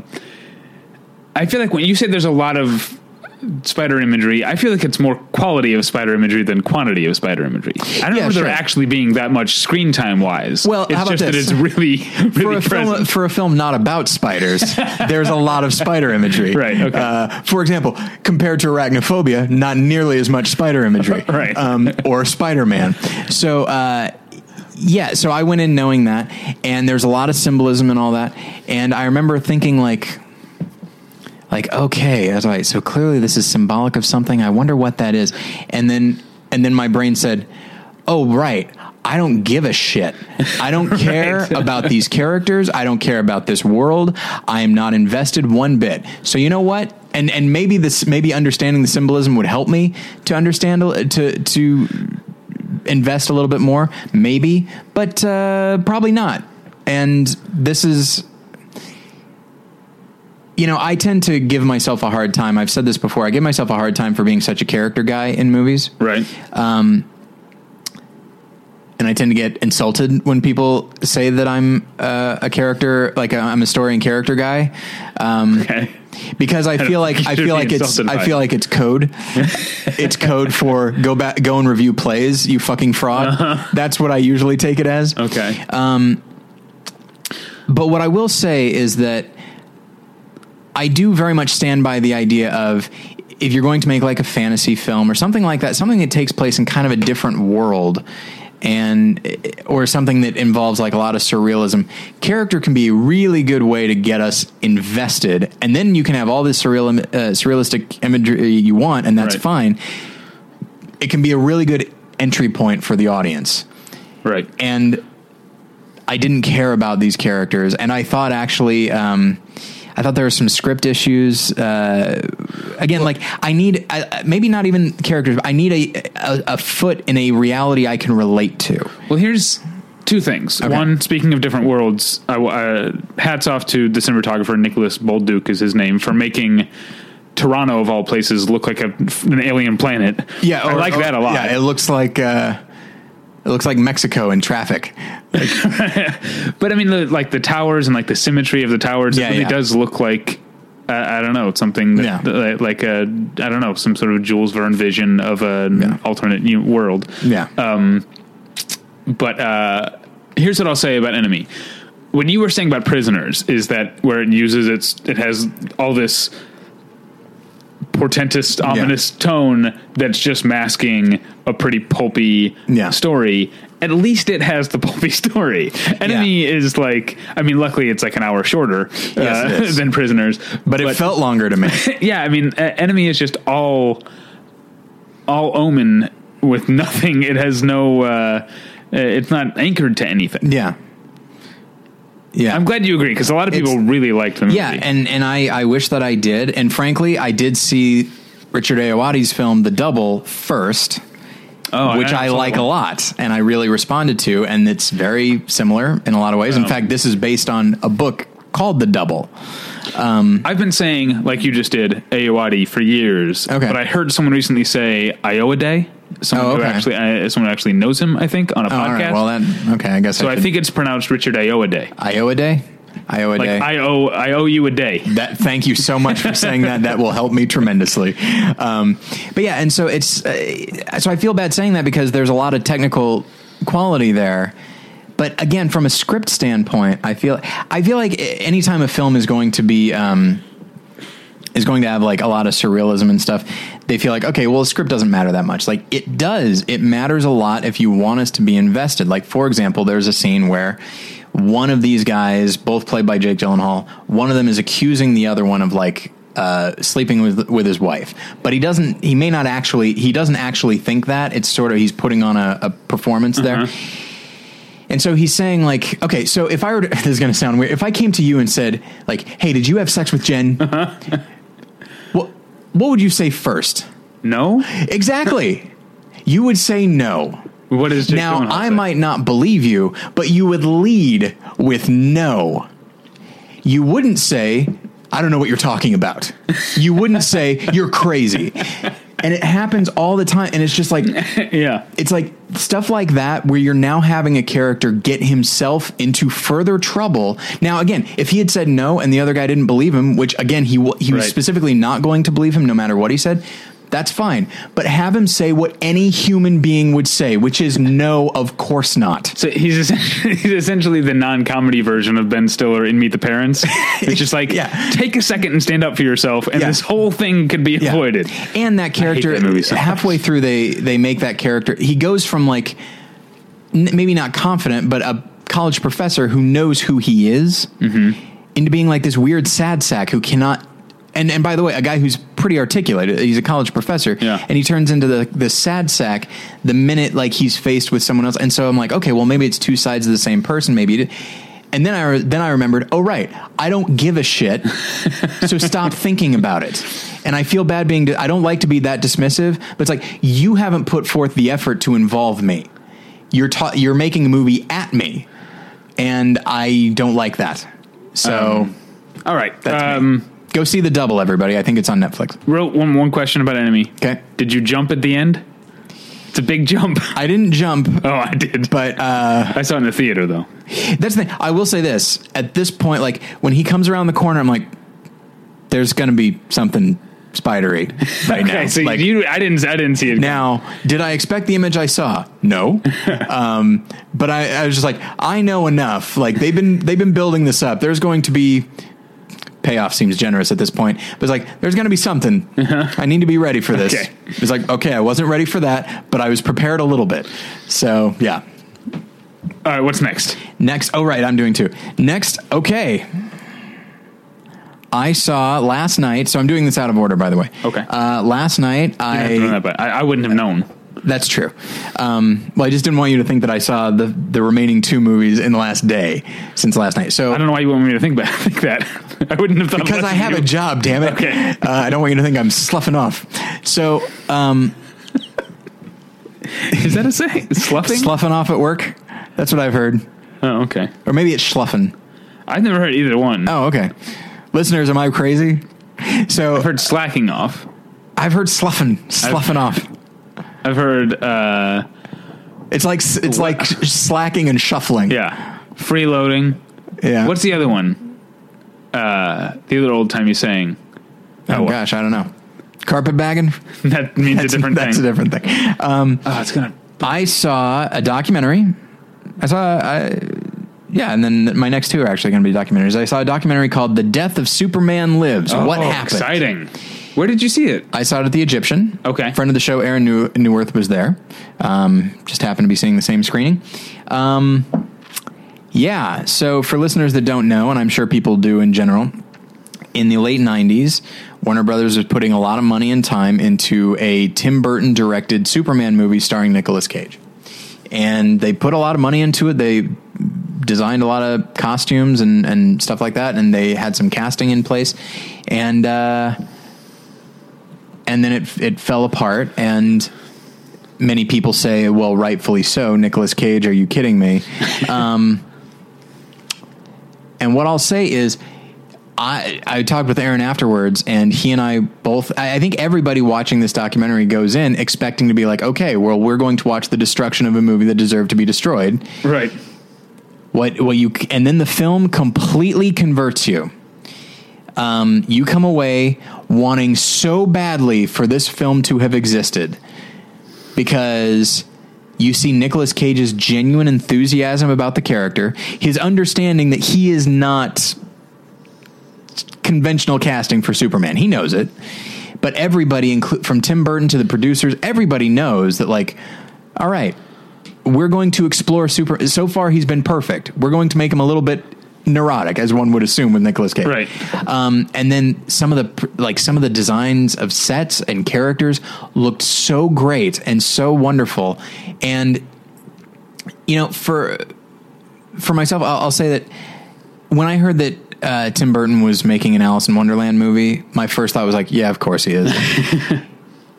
Superman runs counter to him.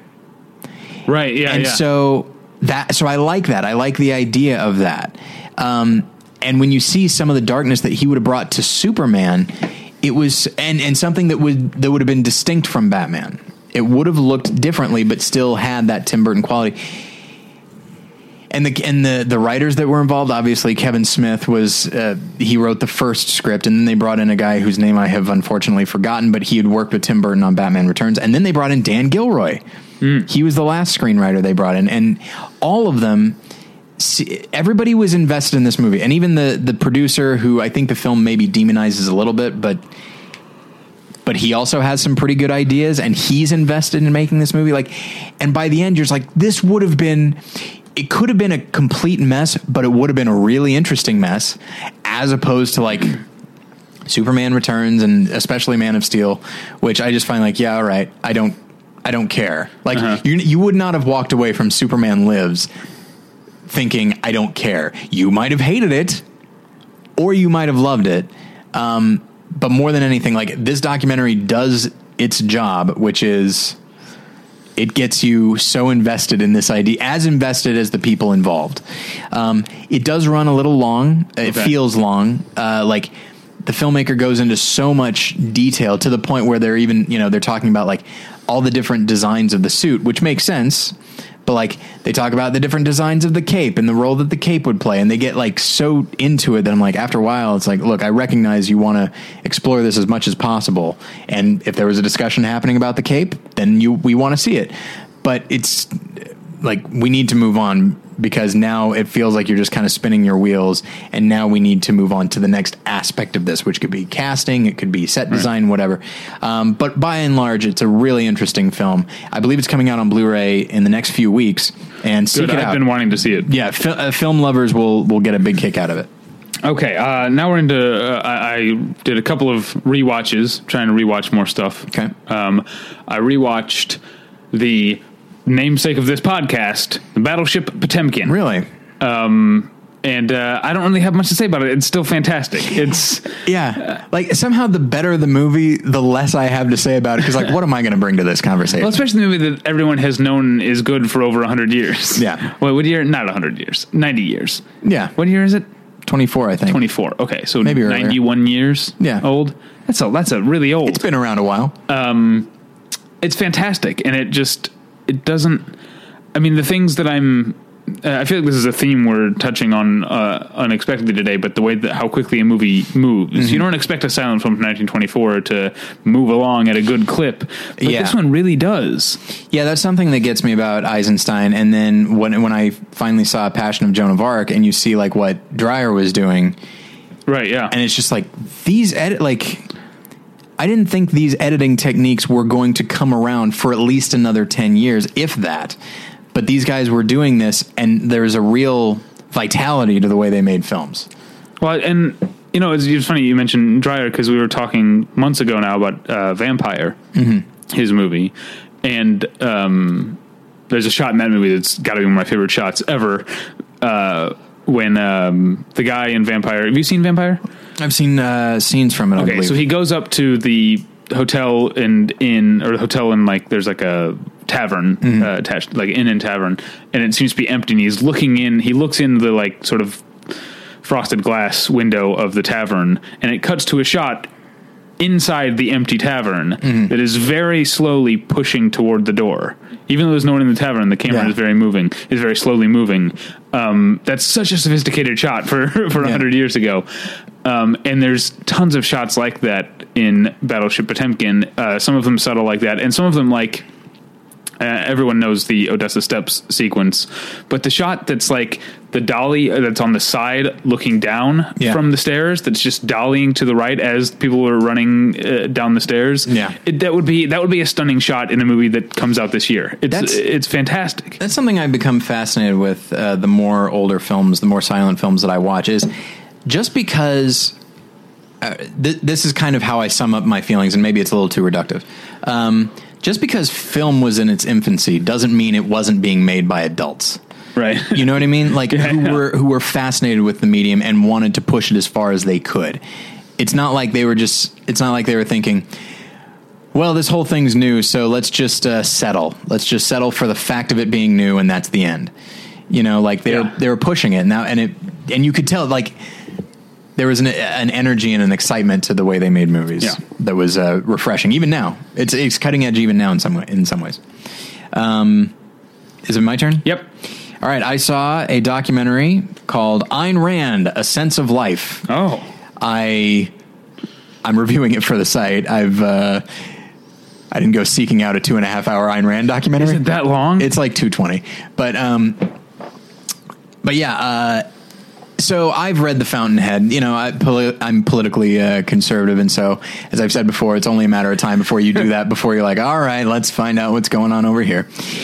Fountainhead's it's an interesting book, and Ayn Rand is a very interesting person. I'd seen a number of interviews with her, obviously because she's so firmly based in an atheistic philosophy. I don't agree with her in a lot of ways, and even in the implementation of her political ideas, I don't necessarily agree with her. But it's interesting, like her stuff, the way she approaches life is fascinating, especially because it seems to run so counter to who she was as a person. You would think that this person would be cold and calculating, and certainly her books are. You would think she's somebody who scoffs at the idea of emotion. But one thing that the film does, and I think it probably props her up a little bit too much and makes her look too good. I'm shocked. I am shocked that this film was nominated for an Oscar in like 1998, I think. Oh wow! For best documentary, because it seems like, I don't know, like there's a voiceover just talking about Ayn Rand, and it's so straightforward, and it just seems like, I don't know. When I think of like movies like Citizen 4 and documentaries like that, I just think, oh man, this is, or even, I'm trying to think of like historical documentaries that cover stuff from like years ago, and I can't think of any right now. But like, I don't know, the idea of just going through her life from beginning to end. Here's a voiceover. Here's some interviews. Okay, the movie's over. It seems like so quaint that movie could be nominated for an Oscar, but nonetheless, you do come away having a really good sense of who she was, the role that she played in the U.S. And this is going to sound really strange. She loved America quite possibly more than anybody ever has or will. She came out of communist Russia having seen the damage that it did, and she came to the U.S. and started writing about the evils of communism right when people specifically didn't want to hear about it. Like it seems so weird now considering how anti-communist America would become, but in the 1930s, like her books wouldn't be published because publishers like, we don't want to be bashing communism. Huh. Isn't that crazy? Yeah. And Hollywood wouldn't touch it. Because they're like, and she still got jobs as screenwriters, but not like necessarily as a screenwriter, but not necessarily like with her own stuff. And then finally it started coming around, and people, and like there was, I'm sorry to put it in this way, but like the liberal academic elites, they refused to believe that communist Russia was as brutal as it was. They assumed she was lying, because they thought it was such a good idea, communism, because clearly, it's the middle of the Depression. Clearly capitalism isn't working. Communism is doing fine. And she's like, oh, no, it isn't. Look at all these horrible things. And they're like, no, you're just lying. And so like, so that's interesting. Like her life is it's a very interesting life, regardless of what you might think about her politics and her philosophies. I don't agree with a lot of them. So, it's a perfectly serviceable documentary. It's not like it's going to like reach out and grab you and engage you. What will engage you is her ideas, and the fact that like, it shows a lot of interview footage with people that clearly disagree with her. They're not being argumentative, but they really want to they want to find the inconsistency in this belief of hers that selfishness is a good thing. And she sticks to her guns, and she always has an answer, but not in a glib way, in a way where she genuinely wants to engage with someone, and she wants to convince them. She doesn't want to just be contrarian. So I don't know. She was a very interesting woman, and the film is fine. It's getting a Blu-ray release soon. And I was happy I saw it. Okay. Final one for me, another rewatch. I hadn't seen it in years, but I rewatched one of the greatest movies of all time, The Texas Chainsaw Massacre. All right.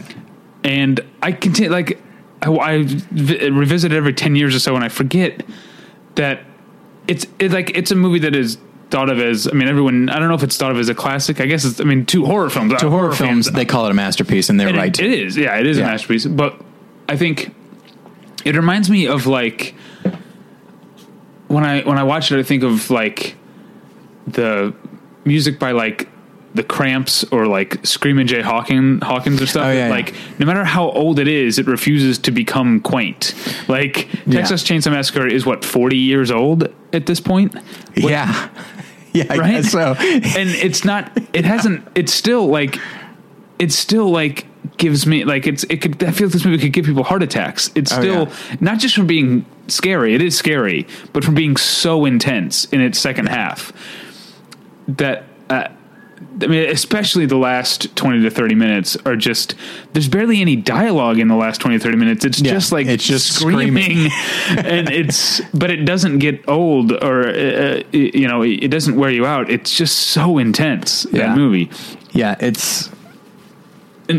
When I think of like the thing, like the most chilling moments in film, few things get me. And I know like, in a movie that features a lot of death, few things get me as much as Leatherface very violently closing that door. Well, do you know what I'm talking about? He hits the guy with the hammer. Talk about is that we've talked on this show before on this podcast before about the end of Texas Chainsaw Massacre. I think it's one of the greatest movie endings of all time. It's wonderful. It really does. Like I like when it was over. Even though I've seen the movie before, when it was over, the other night, as soon as it ended, I laughed out loud just because I needed to release the tension. Oh, of course. And because it ends in situations just like boom, like it's over, and you're like, like I just need to do some of this. But we don't talk about the first kill in the movie is one of the greatest horror kills ever in its simplicity. Yeah, because it's brilliant what Tobe Hooper does there, because we know there's been 45 minutes at this point of tension building. Yeah. We know that Kirk shouldn't go in this house. Right. And yet the way that Leatherface comes out, which is he doesn't jump out. He's not stalking in the shadows or anything. Yeah. He's investigating a noise. And he just steps out. He's seemingly 8.5 feet tall, which is an exaggeration, but he's enormous. Yeah. He steps out and just whacks Kirk over the head with the sledgehammer. And then Kirk starts shaking, and he whacks him again and slams the metal door. It's so quick and so casually brutal that it's, again, Tobe Hooper has primed us for 45 minutes to expect something, and that ends up being shocking in a way other than what we expected. It's a brilliant thing that he does. I mean, shocking in the sense that, like, when that thing, it happens so quickly, and again, there's something about the violent finality of the way he slides that door shut. Yeah. I can't even begin to describe it. It is one of the most chilling things I've ever seen. Yeah. And I sit there, and I've seen it several times. I sit there just being like, all right. Yeah. I guess I feel like I'm in shock after that first thing. And then it just gets worse from there. So yeah, it really does. Just once it launches.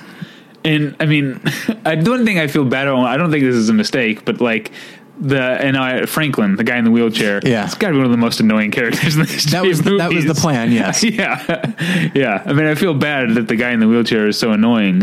Well, but even honestly, I think even the idea of us feeling bad about that, I feel like that is Tobe Hooper and trying to subvert expectations. That like, oh, a guy in a wheelchair. Oh, is he gonna be okay?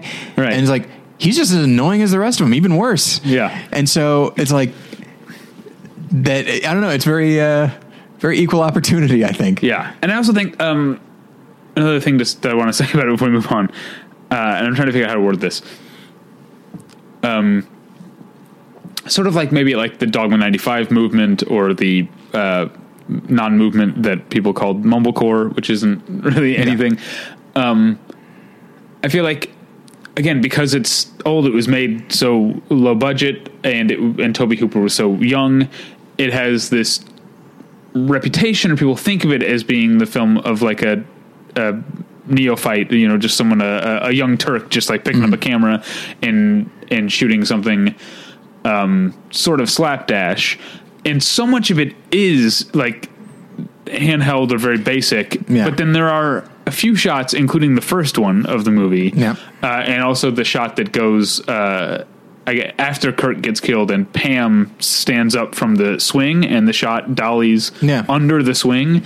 Like, I feel like there are a few reminders in camera movement and framing where that's just Tobe Hooper going, I know that this is a crazy, like, loud, cheapo horror movie, but I know what I'm doing with a camera. Like, it's some really striking images. Yeah, man, that movie is good. It's so weird. Like, it's a movie I want to return to, and then the minute I do, I'm like, why did I do this? Why would I ever come back here? Yeah. But man, and then and by the way, like I got the Blu-ray for Christmas. That's awesome. It seems somehow wrong to get that movie for Christmas. I have the old DVD, the DVD that's put out by Pioneer. Remember Pioneer? I don't. They make like DVD players and car stereos and stuff. oh, that Pioneer. Okay, yeah, but they put out DVDs. Oh, I don't think I knew that.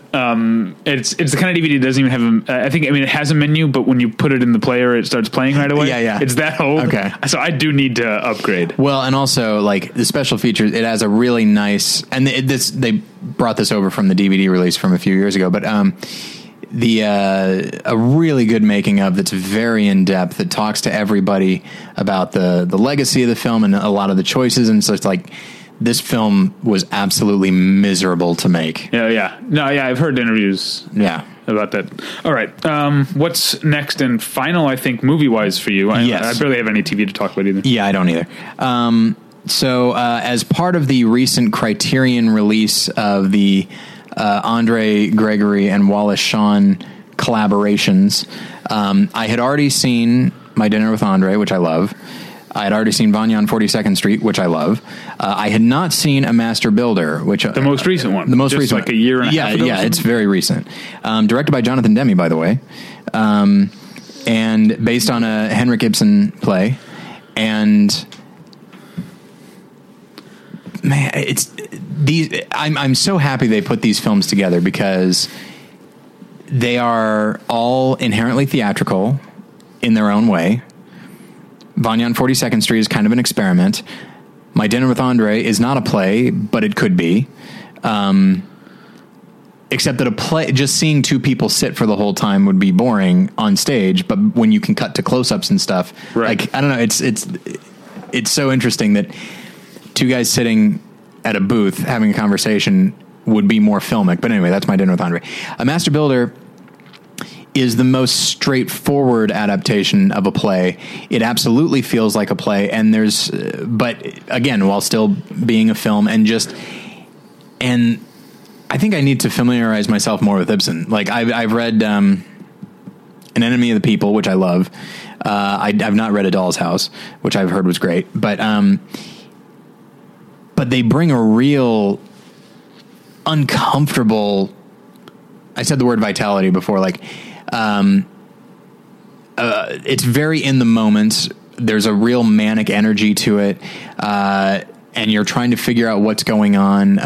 In many ways it does, I can absolutely understand why, these guys have worked with David Mamet before because he's the one who did the adaptation of Uncle Vanya.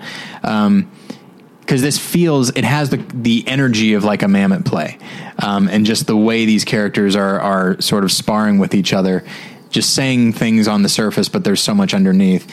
And what I do like, I think first and foremost, is that when people think of Wallace Shawn, they'll think of Princess Bride, probably Toy Story, and that's probably it. Gossip Girl. Sure. Absolutely. If you're me. If you're you. Gossip Girl. And thankfully not many people are you.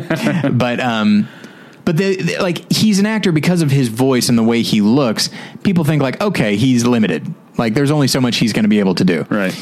But one thing about watching all three of these films, and then this last one especially, you realize like, wow, he has tremendous emotional range. He is able, like, I want to see him be like a villain in something. He's kind of a villain in this actually, but like, I want to see him be an actual like superhero villain and watch him fucking dominate. Like he would be a great Penguin. Oh yeah. Why hasn't that happened? I know.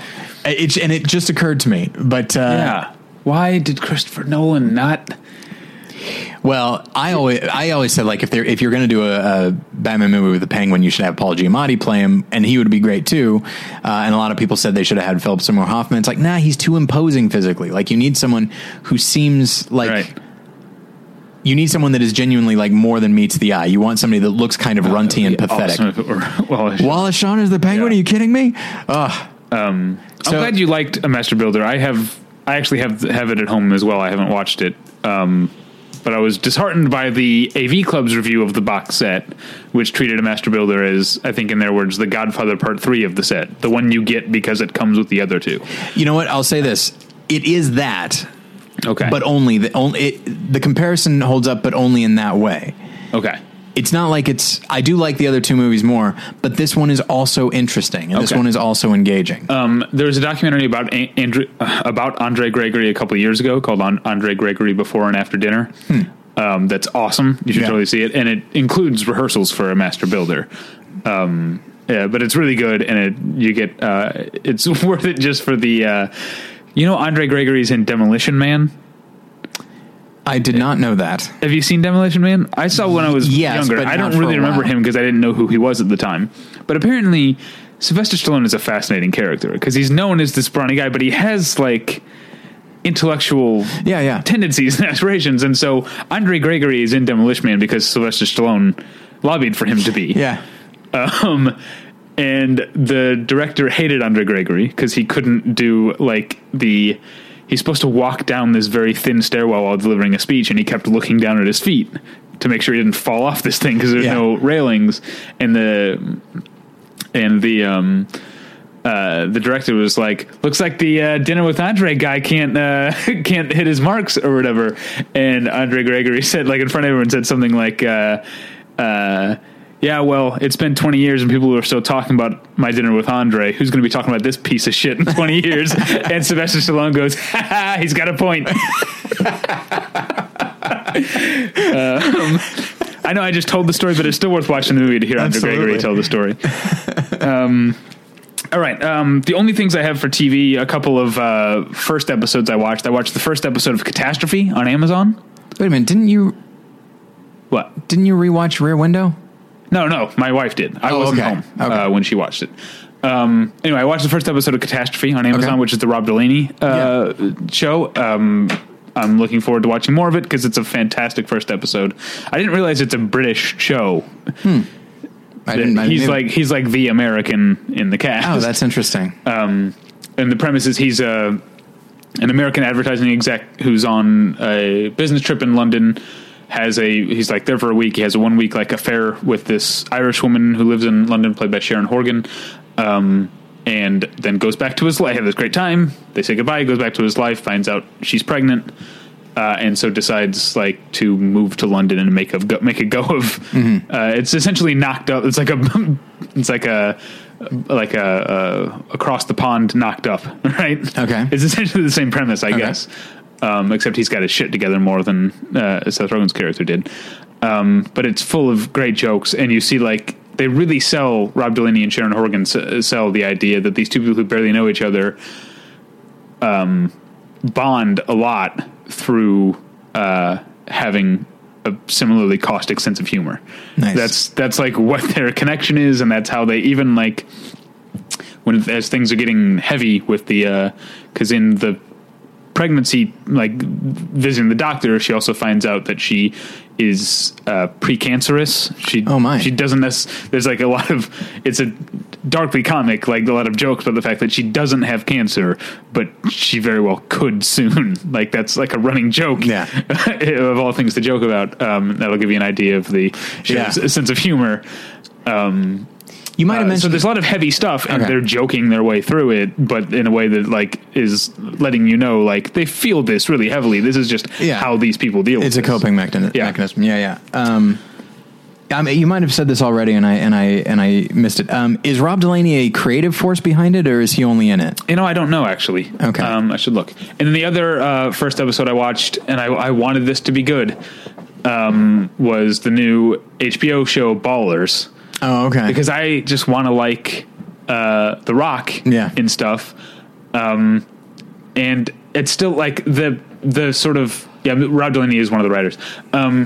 The world in which Ballers takes place with like super rich athletes and former athletes is a really interesting one, you know, because you've got like The Rock plays, I know that's not his name, but I always forget his name. He plays a former, sort of recently retired football player who has, through his fame, gotten a job at a financial management firm run by Rob Corddry. And Rob Corddry has clearly hired him because he wants other ball players as clients. So he thinks having this former football player will help me get these famous clients. And so you get to see, football players and former football players and how they deal with the money they made, or maybe didn't make, because we think of athletes as all being super rich, but there are like some, you know, workaday guys who definitely make more than I make in a year, but not enough that they could just retire and live on a. So one of the actors, one of the characters played by Omar Miller, he's an actor you would recognize. He's been in a lot of stuff. He's also retired, and he does okay, but he needs to get a job, and that's his storyline. There's lots of interesting stuff going on, but the overall tone is just not funny and a little too broad. So I didn't watch the second episode. It already aired. I didn't watch it because I didn't like the first one enough. Well, maybe it'll get better. I could see that. It's a good enough premise. All right. So anything else for you? I went back and watched the first episode. I know I'm like 3 episodes behind of Hannibal. Oh, that's a good first episode. Yeah, it is. Eddie Izzard. Yeah. Boy, oh boy. That poor man. Poor man. Yeah. Yeah, it's it feels almost experimental the way it's shot. It's 100% experimental. Yeah, I don't know why I said almost. Yeah, I mean, we should be the third season in. We should be used to it. But the fact, this is an NBC, like a primetime NBC drama that is. This episode is not only completely nonlinear. Yeah, most of the main characters aren't in it. Right, and it jumps through time with signifiers in black and white and color and different aspect ratios. Yeah. It's crazy. Yeah. It's like, in a way you can understand why NBC is like, wait. Almost like they kept renewing it by accident. Right. Or like, I don't know, like in Office Space when Stephen Root's character keeps getting a check by a clerical error. Yeah. And so, I mean, I really responded to it, and I'm eager to watch the next one, but obviously this is not a show that I watch while I'm working. This is a show I need to sit and pay attention to, because it's so visually gorgeous. Yeah. And, and it's one where you want to be able to see every little movement of an actor's face. Cause there's always a lot going on behind the surface. So yeah, I saw that. And then, so all of Seinfeld is on Hulu now. So you watched it all?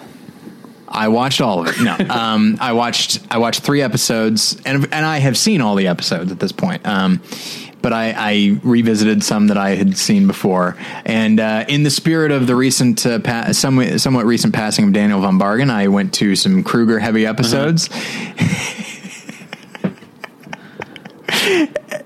Man, that character is so wonderful. Yeah, and he plays him so well. Like, I'm not too worried about it. I'm not too worried. Yeah, and like. And there's one where it's the Festivus episode where George comes up with the Human Fund, and and then Kruger finds out later that the Human Fund doesn't exist. And he's in his desk. He's sitting behind his desk, and he's holding up a report that accounting had sent him. He's like, "So accounting has told me that the Human Fund doesn't exist." And George is like, he goes, really? I goes, that's strange. Like, I don't remember exactly what he says, but Kruger goes, he's like, well, it was something like, George is like something like, oh, I thought it did, or something like that. And then Kruger goes, well, and he flicks the paper in his hand. He goes, well, it doesn't. But there's no malice, not a drop of malice behind what he has to say. Oh my gosh. And then George says, like, he's like, well, he goes, frankly, I did that because I don't celebrate Christmas. I celebrate Festivus. And he goes, I guess I'll probably have to try to prove that, right? And Kruger's like, yeah, I think you probably will. And so Kruger goes with him to Festivus. And and you may recall during the Feats of Strength, when it's going to be Kramer, but Kramer leaves. And so Frank Costanza is like, who is it going to be? And Kruger pulls out a flask and he goes, what about George? And then takes a big swing, off his flask. Man, that character's so wonderful. And then I also watched the Festivus episode. Yeah. That's the same one with Kevin McDonald. Yeah, it's Denim Vest. And this is, I don't know, I feel like I'm not supposed to, but when Elaine gets blasted with the steam, yeah, I've always found like that's like the most attractive that Julia Louis-Dreyfus has ever been to me for some reason. It's interesting. I don't know why because she looks like weirdly goth. I think yes, very much so. And so maybe apparently I have a thing for goth Juliette Lewis. Sorry, not Julia Lewis. Julia Lewis goth a lot. Yeah, she's goth Julia Louis-Dreyfus. Yeah, she like in that scene, I was like, she doesn't look too bad. Yeah. And then I also watched the one where Kramer wages war against the post office, and it ends with Wilford Brimley. Yeah, that's right. Coming in, Postmaster General, and it reminds me. This is on the long list of my weird opinions.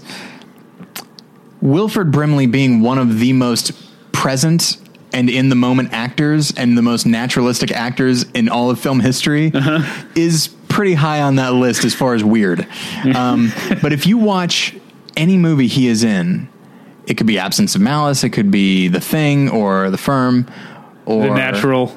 I actually never saw The Natural. The Ewok movie. Yeah, I did see that, yes. And then this, he's in one scene and he comes in and just the way that he carries himself, he is just so... not since Jimmy Stewart have I seen somebody so at ease in front of a camera. And it's amazing. And so just the way that and the way he can be so intimidating without trying, partially because he's just a big, house of a man. And just the way he goes, now we got a lot of mail for you. Now you want that mail, don't you, Mr. Kramer? And just the way oh my gosh, he's so benevolently malicious, if that makes sense. I saw someone say, and this is the greatest idea I've ever heard. Okay. Someone on Twitter said, why doesn't Hulu have a random function for all the Seinfeld episodes? Oh, man. Wouldn't that be awesome? That'd to be just sit neat. Back, hit random, and just watch 8 Seinfeld episodes at random? That would be so great. That would be great, except I don't love some of the early episodes. They're still fun, but I like it as it gets more absurd. But I also, I guess more than 5 years ago now, I rewatched all of it. Mm-hmm. And the one that I went, I totally forgot this episode existed, was the one where Jerry had to rerun the race that he won when he was in middle school. And I still think it's just an okay episode, but it has one of my favorite George is my favorite character. Of course. One of my favorite George lines when he has to show up at the diner and pretend that he hasn't seen Jerry since high school. Remember that? Yeah. And so he pretends because he's George that he's gone on to become an architect. Of course. And, what is he says something about the Jerry's girlfriend asks him what he's designing. Did you see the new addition to the Guggenheim? He's like, yeah, that was me. And she was like, wow, that must have taken a lot of work or something. He's like, not as much as you think. Not only is he an architect, but he's just so passively good at it. Yeah. And just, man, that show is great. And that's the thing, whether it be Netflix or Hulu or whatever, I'm just happy that it's back and that Hulu is promoting it pretty heavily, because I feel but maybe I'm wrong, because you and I grew up watching it and it heavily influenced my theory of comedy. That to me is the best comedy ever, the best TV comedy ever. I totally agree. I 100% agree. And I also, because I've been just happened to have rewatched a lot of episodes recently. And I realize, as far as forming my sense of humor, being a part of the formative sense of humor, I've always credited the show, but in rewatching recent episodes, I think I didn't tend to think of this for a while because I'm male and she's female, but Julia Louis-Dreyfus, so much of the way that my wife and I joke with each other is so Julia Louis-Dreyfus. We were watching, and it's so just speaking of people bonding over this sense of humor. My wife and I were watching an episode, and it's the one where, it's the episode where Putty paints himself as the devil. But there's a part when Jerry and Elaine go to a funeral. Okay. And they're waiting for the funeral to start, and they're just sitting there, and Julia Louis-Dreyfus goes, I hate all my clothes. And my wife and I just lost it. That's so funny to both of us. Yeah, she lines like that. Wait. Okay. The other one that is, again, very much my sense of humor. When George dates the woman who looks like Jerry. Yeah. The first time they meet at the diner, they leave, and then Elaine says, she looks exactly like you. And Jerry's like, I don't think so. And Elaine's like, yeah, maybe she doesn't. Who cares? Yeah. There is something about how much contempt the Elaine character has for everything in her life that I really like. And so what did you want to do with your life when you moved to New York? I don't know. Not this.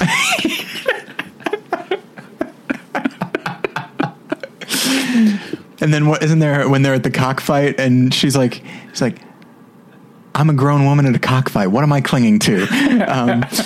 But in the Festivus episode, Jerry early on goes and hits on a woman. It's the woman, the Two-Face. And And his pickup line is, he comes up and goes, "Hey, how you doing?" And she goes, "Fine." He goes, "Now you may not know to look at me, but I can run really fast." Yeah, that's a classic. All right, we got to stop this. We've been going on too long. It could just keep going. Yes, I could literally talk about Seinfeld all day. Yeah. All right, that's it. Thanks. Bye.